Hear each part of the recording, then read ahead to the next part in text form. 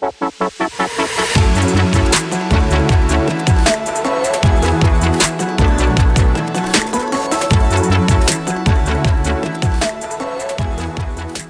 and so welcome to episode 4 of the I Am Anxiety podcast. Once again, thank you for joining and for listening. So it's 16th of December. It's Wednesday night here in Sydney, Australia. It's the lead up to Christmas. Although Christmas here is certainly very different to Christmas back home in Scotland. Certainly not what I was used to growing up. Quite a contradiction, certainly, when we have Christmas decorations in the windows here in Sydney and they're sort of melting and tinsel is not really sparkling in the snow but more sparkling in the sunshine. But nonetheless, it's a lovely time of year, but it's also often a very anxious time of year for many, many people.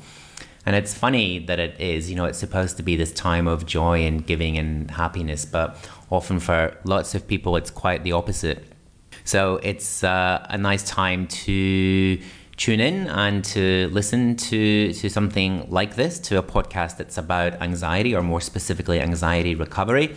If you're struggling at this time, that many people are, obviously, at the moment we have the added problem of dealing with a pandemic and being in lockdown or being isolated, as well as having to deal with Christmas. So depending on how you operate and the way you think, not being able to do Christmas in the same way might actually be quite a relief, or for some people it might actually be even more anxiety provoking, or certainly being in lockdown and having been in isolation for quite some time certainly presents some very unique challenges all by itself.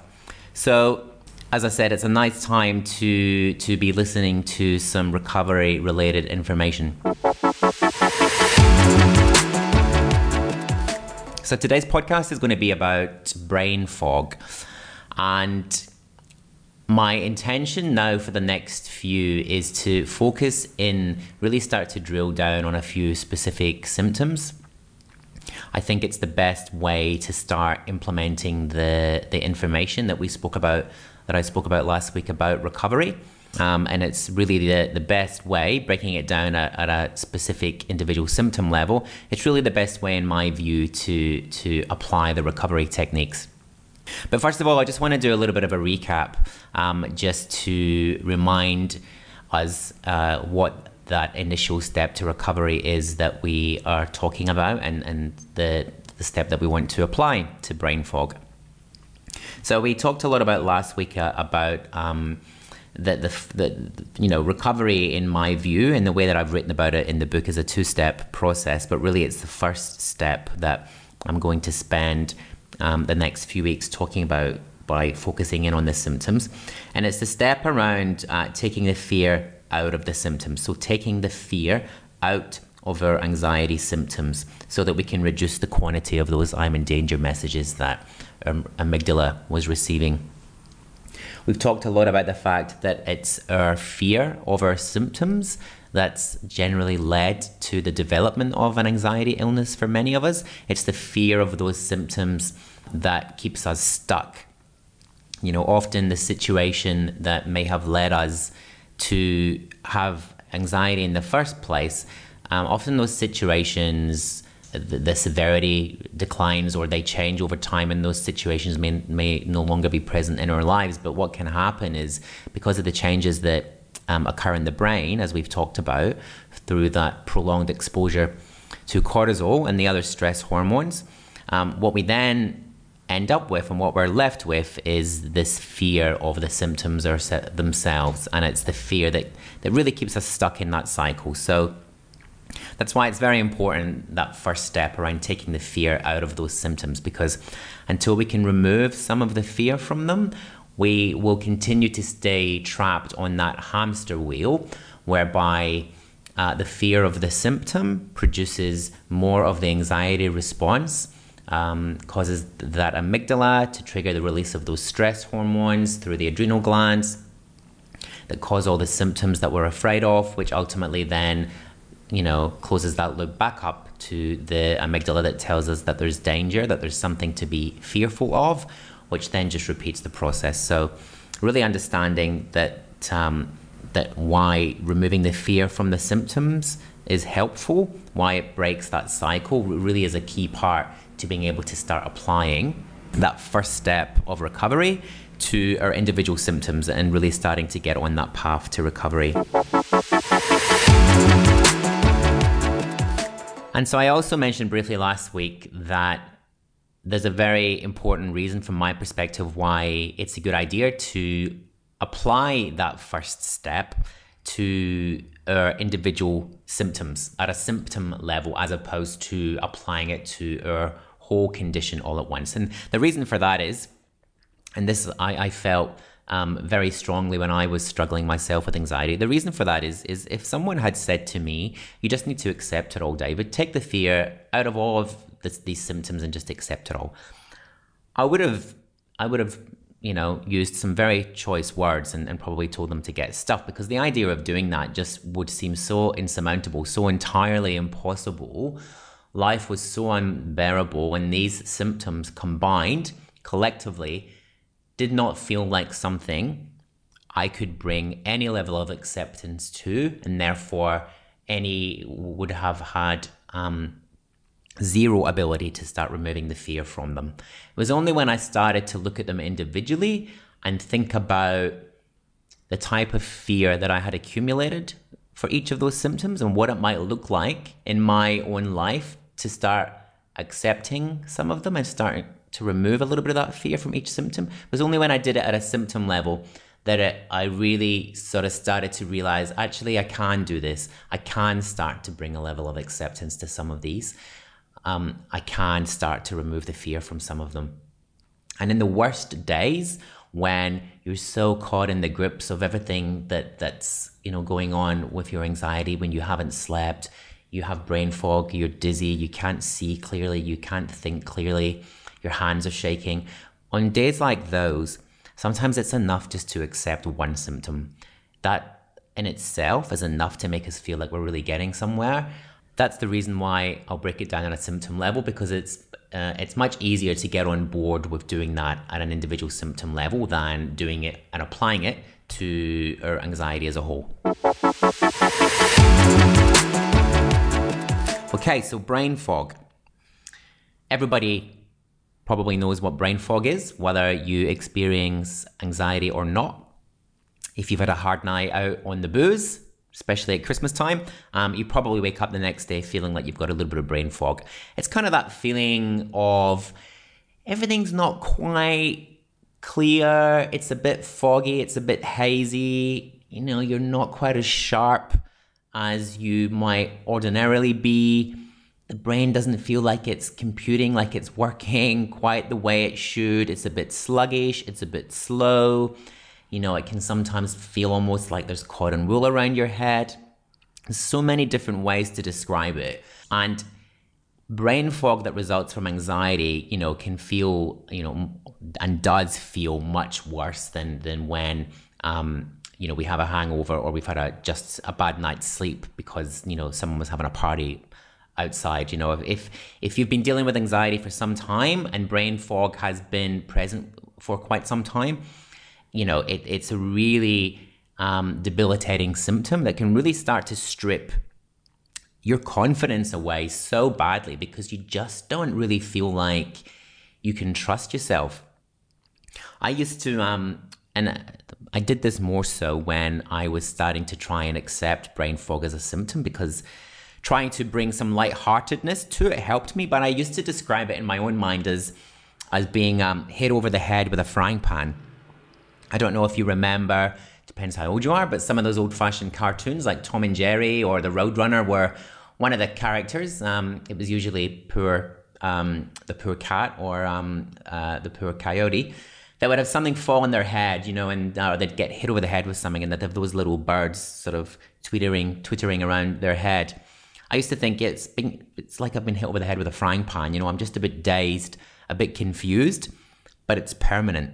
I sort of have this feeling permanently, and I just can't quite think clearly. I can't ever wake up properly. I can't quite everything's just sluggish, and it's horrible. And Yeah, it just really, really starts to impact your life in so many ways and so severely. Even when you're with friends trying to participate in conversations, you're just a bit slow. If you're someone that's quite quick, quite sharp, quite witty, quite quick to contribute to a conversation, it can really make that difficult. You're just sometimes struggling to keep up. Or in work, if you're trying to problem solve, you're in a meeting and people are, whiteboarding something or in a workshop. Again, it can just be really difficult to sort of keep up and form those thoughts as quickly as you once did. That was certainly my experience. It affected me quite profoundly in a work context.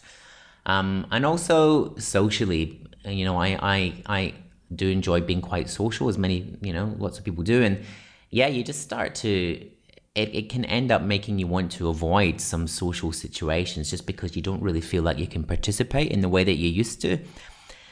And the other thing that we do is obviously we don't want anybody to know that we're not okay, which is another reason why we stay trapped, but we'll get to that in another episode when we talk about, social anxiety and how we hide our symptoms. But the brain fog can almost make you start wanting to retreat, from interactions that you've enjoyed. So needless to say, it's a serious symptom and it causes a lot of problems. Let's very quickly just recap from a physiological perspective, what's going on in the brain that causes brain fog. And then we will look from a psychological perspective, how we then apply the removal of the fear from those symptoms. So quickly, because we've gone over this a few times, from a physiological perspective, we know that the fear center in the brain, the fight or flight response, gets bigger the more anxious we are. We get better at being anxious. We know that the hippocampus, that part of the brain that's involved with learning and memory, and also that helps us recover from a stressful situation, gets smaller. It can't do its job as well.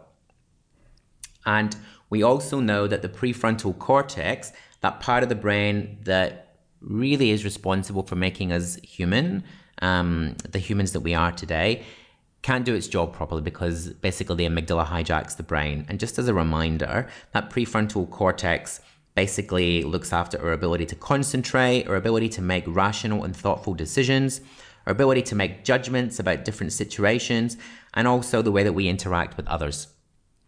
So it's really clear, isn't it? When we just remind ourselves of the physiological impact that cortisol, the stress hormone, has in our brain, it's really easy to immediately go, oh, I totally get it. Of course I have brain fog. How could I not have brain fog?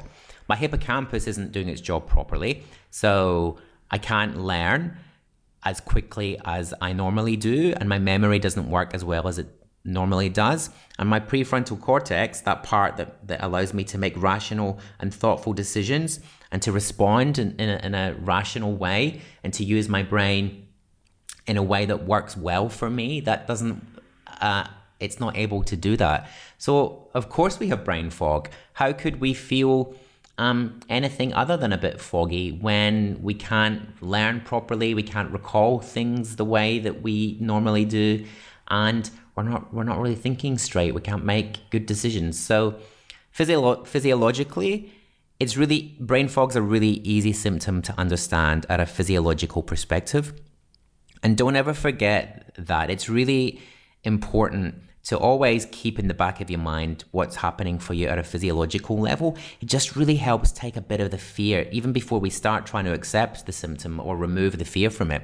Just knowing why it's there can really just help. It's like that first step to acceptance. You're no longer just having to deal with, my mind isn't working well, I feel like I've been hit over the head with a frying pan, I can't cope, I can't work, I'm stuffed. We can immediately change that way of thinking into, I know what's going on for me. I know my head is foggy and muddled because of my anxiety. I know that my hippocampus isn't working well, and I know that my prefrontal cortex isn't working well. This is a purely chemical thing, and physiologically, I'm really clear and I really understand why I have brain fog. That in itself is a really powerful place to be. Okay, so we know why we have it. how do we start putting that first step to recovery into practice? How do we start bringing some acceptance to that brain fog so that we can start removing some of the fear? So there's no magic words here. There's no magic spell. There's nothing mysterious about how we do this. A lot of it is about self-talk and continuing to remind ourselves what's going on for us and why it's happening so that we can remove the unknown from the symptom and really just start to help and enable ourselves to be a little bit okay with it. For me, it helped to bring a little bit of humor to the symptom. I would start sort of almost talking to my brain fog. I would say things in my head, obviously, not out loud. You can if you want to. Like, come on, foggy head, let's go for a walk. Right, come on. If I woke up in the morning and I'd had a shit sleep and my head just wasn't working, I'd look at myself in the mirror and say, right, I feel like shit, but I know why. I know why my head feels like this way. So come on, foggy head. We're going to go to work and we're going to be fine. It's important to also remind yourself that brain fog never has and never will hurt you. We do build up a really irrational fear of the symptoms, and continuing to remind yourself, as well as, reminding yourself physiologically why you have that symptom, continuing to remind yourself that it never has, never can, and never will actually cause you any harm is also really, really powerful as a tool to remove the fear and to start bringing some acceptance. It's just a foggy head, It feels terrible. It can impact your life, but that's all it is. Keep reminding yourself, keep bringing a bit of perspective to the symptom. It's good to start the day, perhaps in the shower or however you start your day, whatever your morning ritual is, to have a bit of a mantra about that symptom, about how you're going to remove the fear from that symptom, and make that your mantra to start the day.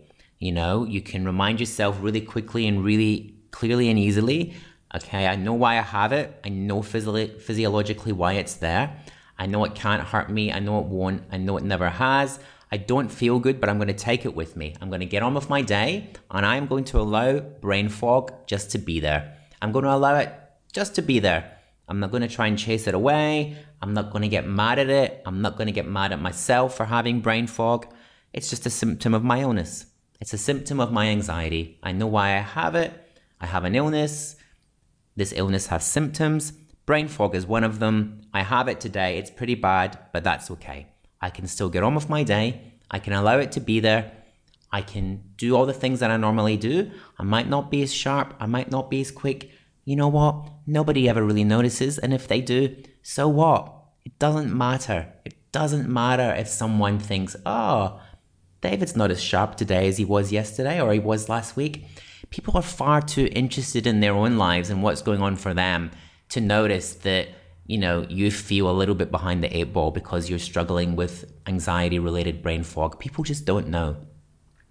One of the things that is always very surprising when you are in the depths of mental illness, how little people can tell. We do a very good job of hiding it, and don't try and hide it, because that in itself, fuels the fire of anxiety. That's exhausting, trying to pretend you're okay. You don't have to pretend to be okay. The fact is, you are okay. The brain fog isn't going to hurt you, so you don't need to worry about how you look or how you feel. You can allow it to be there. As unpleasant as it feels and as unpleasant as it seems, you can and you should allow yourself to go through the day and each and every other day for as long as it persists with brain fog. Stop trying to get rid of it. Stop trying to fight with it. Stop trying to wrestle with it. Stop trying to figure it out. There's nothing to figure out. You now know why you have it. You understand the physiology. We now understand it in enough depth that we will ever need to understand why we have anxiety-related brain fog. We know why the symptom is there. We can allow it to be there, bring some acceptance to it, and just start removing the fear. And you start with that. That's your first symptom. If it's a symptom that's causing problems for you, and it often does for anxiety sufferers, start with that one. Forget about the rest for now. This week, allow yourself to be okay with brain fog, and you'll start to notice a subtle difference. It'll still be there, but the resistance to it will decrease a little, and therefore the effect it has on your daily life will seem smaller, and so your fear of it will diminish a little. And that is the first step on that road to recovery. If you then amplify that up and think about, as we will over the coming weeks, start applying that to all of our different symptoms, eventually we bring a level of acceptance to them all, and that's when we really start to break the back of anxiety and really start moving forward. Will there be bad days when you can't? Absolutely. I will do an episode on setbacks or bumps in the recovery road, however you want to refer to them. There will be many. We've been unwell for a long time. Our brains have been receiving an onslaught of these stress hormones for a long time. So of course it's only normal and to be expected. You can't suddenly just be like, oh, I'm fine, I don't need to worry about any of this anymore. It's not as simple as that. It's a step-by-step process, and that's why we do it symptom by symptom. And we don't beat ourselves up if on one day brain fog is just unacceptable and we spend the whole day wrestling with it. That's fine. You just get right back on the next day and start applying the techniques that you've learned again. And gradually, it's 2 steps forward, 1 step back, and we start to break that cycle. So that's it for today. Hopefully this week, then you can start applying some of that information and start bringing a level of acceptance to that first symptom, to that brain fog. And I hope you have a wonderful week, and I will talk to you again next week. Cheers for now.